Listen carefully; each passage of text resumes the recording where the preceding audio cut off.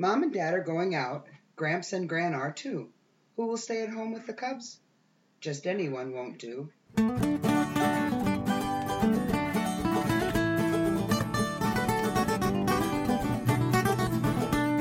Hello and welcome to Deep in Bear Country, a Berenstain Bearcast. I'm your host, Phil Gonzalez, and today we have a very special guest, Linda Spielman. Now, who is Linda? Linda basically raised my daughter for the first few years of her life. If you remember Mitzi from the Bee Book episode, that was her, and I credit much of her brilliant articulation and critical thought and thinking skills to having been brought up a good deal by Linda. Linda is my go-to expert on how to take care of kids because of how well Mitzi turned out. Hello, Linda. Hello. How you doing? I'm great. That was a wonderful intro. I hope I didn't embarrass you a little too much. A little. I'm really looking forward to talking to you about this book because we are doing The Berenstain Bears and the Sitter from 1981. This is one of the early first-time books. It deals with a very young brother and sister bear, and apparently their first time not being left alone with their grandparents. But Linda, why don't you tell us a little bit about what happens in this book? Well, in the book, the parents decide they have to go to a meeting because it's important.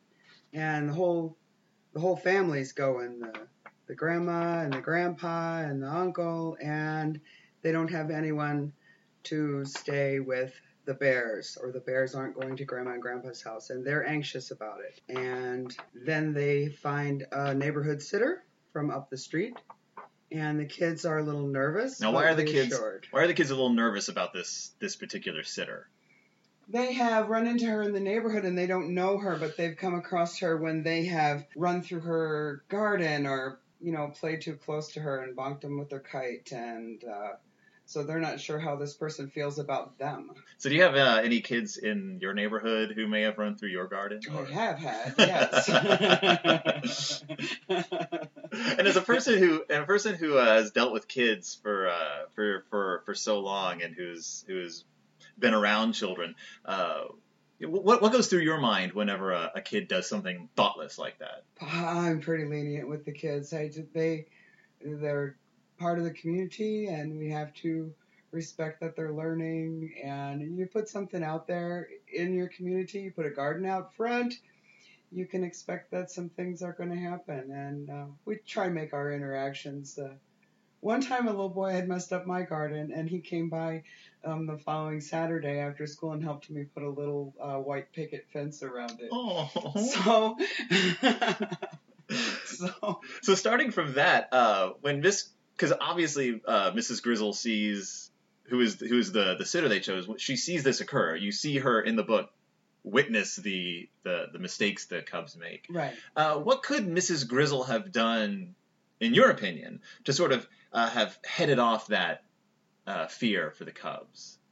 Well, I think that a lot of times you'll glare at children or maybe snap at children, and you don't need to. You need to kind of find out what they're doing, or maybe even they're there for a reason. They didn't just show up there to damage your stuff. I mean, most likely young children aren't doing that. They're picking the flowers because they're pretty, or they're trying to find their ball. And if you engage them, then you learn more about them, and they really are individuals that live in your community, so it's good to engage them.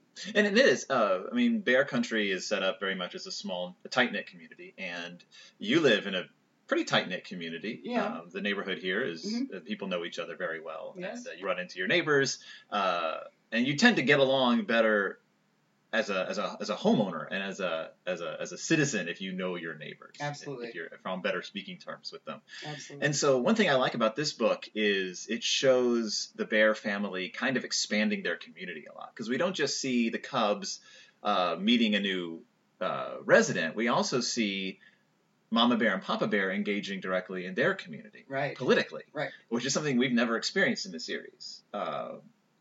In the Berenstain Bear series. In the Berenstain Bear series, we haven't seen, like, they're going to a town meeting that is pretty important. It looks like. It looks like it is. It has to do with new laws and voting, and that's all very important stuff. And it's okay to take a break when you're a parent and and pay attention to important things that are going on in your community. And I think that's another good thing they make in the book. Yeah, and they're doing something that the Bear family has sort of shown us in the past, which is they're teaching by example. They're not sitting the kids down to teach them about civics, but they're saying, no, this is very important. We're going to do so this. We're doing it without you, because this is something that adults do. We engage in our community. Yes, and I like the way that they put that in the book. This is what we're doing, and it's for adults, and that's okay. Mm-hmm. And there's no apologies made. There's no, we're so sorry, we're not good. It's just, it's to me, it's that very, and I've said this before, it's that very, I'd say like 1970s approach to parenting. Well, yeah. There's not a whole lot of hand-holding. They explain things when they need to, but no, you're going to the doctor. No, you're going to the dentist. No, you're going to school. And that's it, because that's what you have to do. Because that's what you have to do. And I think that's okay. I think you have to know your child. Your children are individuals. Mm-hmm. The bear cubs are individuals. Yeah.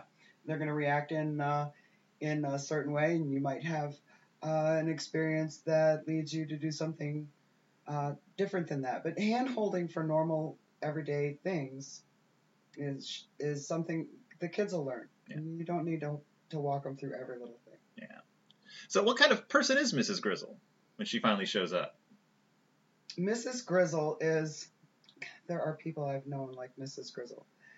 Mrs. Grizzle is the neighbor from up the street, and she's raised a lot of kids, and she's got a lot of wisdom inside of her, and she knows what she needs to do and what she thinks is right. She's confident. She's got no worries at all about coming upon the bear cubs, even though she was hit in the head with a kite. Right. So she's described as how do they say, she's like loud and boisterous. Yeah, big as Papa Bear, and so somebody that the kids might not be used to having around. Really, they're not used. Children have interacted with very few people before they start school. Yeah. In a large part, they don't interact with a lot of people. But so she shows up and she shoos the parents away. Yeah. And do you think that's how do you feel about that approach to just getting it all started, get the parents out of there? If you go back to a 1970s way of looking at things, there was a more natural hierarchy of people, and there was a more respect for elders, and elders kind of knew what they were doing. Yeah. And you didn't question so much what they were doing. So Mrs. Grizzle would have come with the knowledge that the parents were a little leery of leaving their children, and that the children were a little leery of being with her, and she had the confidence to say, go on, be gone. Go about your business, and I'll go about mine. But she directly engages these kids, too. Yes. She comes with stuff. And that's important. I always have stuff. Yeah? What do you think of Mrs. Grizzle's stuff? She brings string and a deck of cards. I think that Mrs. Grizzle's stuff is great. I think you could come with the string and a deck of cards today and engage children. Absolutely. Yeah. Absolutely. We tend to put a lot of stock in complicated toys and a lot of technology, but kids really will settle in if you know how to approach them with. One of my favorite things when because the kids would show up early in the morning and they weren't ready for breakfast and they weren't ready for really anything in the morning, so I would set out things that would instigate them to do something. And one of my favorite things was I had a box of shells and a box of rocks and magnifying glasses, and I would just leave them on a table somewhere. And they would make up their own games. I mean, one day they could be examining the rocks with the magnifying glass. The next day the rocks had gained personalities and they were building towns and villages. And you just leave it out there and the kids will create. You can teach them things about it if they want to know. If they say, hey, what's this? Then you can engage them. But a lot of times they will figure out what they want to do with the string and the deck of cards. Yeah. So. And they do. They learn to make cat's cradle. She teaches them how to play Tiddlywinks. Yeah, she had her own homemade Tiddlywinks. Tiddlywinks. Yep. She teaches them how to play. Oh, it's Go Fish. They play Go Fish. For some reason in my head, she taught them how to play bridge, but I guess I was thinking of a different book. But yeah, the parents give a call, but everyone's doing okay. Yeah, everyone is doing okay. And the thing I noted about that, one of the things the book doesn't go into is that you should always make sure information is exchanged between people. If somebody comes in and says, go, go, go, you don't go, go, go until they know. until they know where you're going to be, what number you can be reached at, and who the appropriate person is to cut. And that's the one thing that was kind of lacking in there. There was no go-to people in case mom and pop couldn't get in touch or something went wrong. So well, I'm going to assume. Now, we see in this book, for one of the first times, we see a bunch of telephone usage, and these are old-timey phones. They're using your basic handset, your trumpet headset, and mouthpiece. And I'm going to assume that if you needed to reach anyone in Bear Country, you just picked up that handset and you talked to the operator. You just said, like, can you connect us to the town hall meeting? And they got you. The switchboard operator probably got you right there. Oh, that's even older than me. Because again, we are dealing with a civilization that exists in a weird early 20th century, mid 40s, mid 70s, early 80s time period. I was a child before there was 911. Yeah. You know, we made it. Yeah. Well, the Bears apparently did too. And everything's going swimmingly. And then she gets them. So Brother Bear was expressing reservation a lot. He didn't want any stranger to scrub his back. Yeah. And he seems to relent. We see the two cubs in the bath scrubbing the cubs and reading them stories and tucking them in. Right. So she's a very hands-on babysitter. This is someone who's. These aren't the kind of things you would leave like a 13-year-old to do. Right. Yeah. Exactly. And so where do you get where do you develop the trust with a child to take care of the stuff that's a little more parental, like bath time, story time, tucking into bed, personal kind of thing. Yeah. That again is really you have to respect the child as an individual. If Brother Bear in this story had decided that he did not want his back scrubbed, then I would feel that you would have to respect that personal boundary. Mm-hmm. So I think if you have someone like Mrs. Grizzle that comes in and is confident and she makes the kids feel comfortable around her and they realize that she is a caregiver, that's the key connection that that those little bears made, is that other adults can really care for them. They really can care for them. And they're young and they need the care, so they're willing to accept it. An older child might not. Right. But these cubs do. They let her read to them, and they let her tuck them in. And they seem to enjoy themselves. Yes. They had a positive experience. And the final image of the book is Mrs. Grizzle dozing in the easy chair, and presumably Mama and Papa returning from the meeting. From the meeting. Or a meeting, because it says that she babysits them quite a few times after this. Yeah, it was their favorite. It says other people came, but Mrs. Grizzle was their favorite. Yeah, so it sort of gives us a projection into the future of, where the Bears go from here. The cubs become comfortable. They learn to trust their parents to choose a babysitter for them, and but Mrs. Grizzle is always going to be the go-to. She does pop up in later books, never this prominently again. Okay. But she sticks around. She's definitely a resident of Bear Country. One thing that Mitzi and I always talk about with this last picture. The last picture has Mama and Papa returning from the trip. You see them in a window presumably through the treehouse window. But we always talk about whether that's a window or if it's a strange stained glass image of Mama and Papa Bear, because it really looks like there's this sort of church-like stained glass painting of Mama and Papa on the wall. Maybe that's Mrs. Grizzle at home. And that's one of her projects, is she makes beautiful stained glass images of all the parents. I can see Mitzi going there. I really can. So, did you think this was a good book?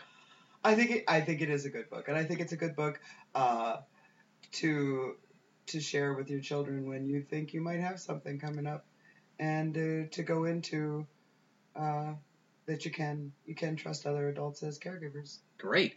From a deep in Bear Country perspective, this book sets up a greater look at Bear Country as a community. We see a lot of different bears. We meet various members of the bear family. We meet aunts and uncles. We see Grandma and Grandpa, I believe, for the first time. This is the first time we get a really good look at them. They may have been in the background of other books, so briefly mentioned, but this is the first time we really get a sense that Bear Country and Bear Town are a politically active, a socially active, a personally engaging community. There's many different buildings shown. There are many different types of bears. We see them. We understand this is going to be a pretty heated meeting, so there's obviously some some discomfort going on. We don't know what they're arguing about, but again, because it approaches it from a child's perspective, we're not really meant to know. We're just meant to know that it's important.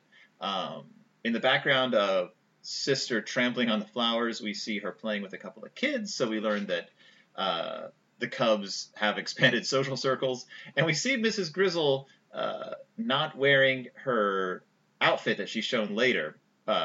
So we get to see that she's not just a babysitter. She is also a woman who owns her own home. Who's a member of the community. You know, she doesn't exist solely to interact with the kids. Like these are real people, which is something that like the kids learn about you, which is that you're not just your job. You are.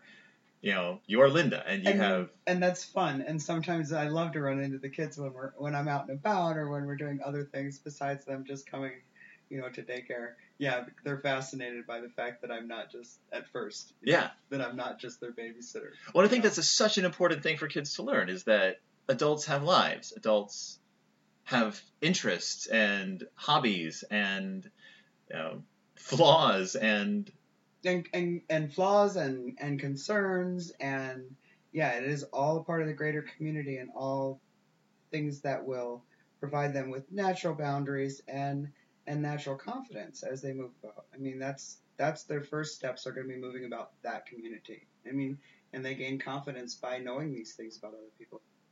Fantastic. Well, Linda, thank you so much for talking. You're welcome. Thank you for letting me into your home to discuss the Berenstain Bears and the Sitter. It gets my thumbs up. I think it's a beautifully illustrated book.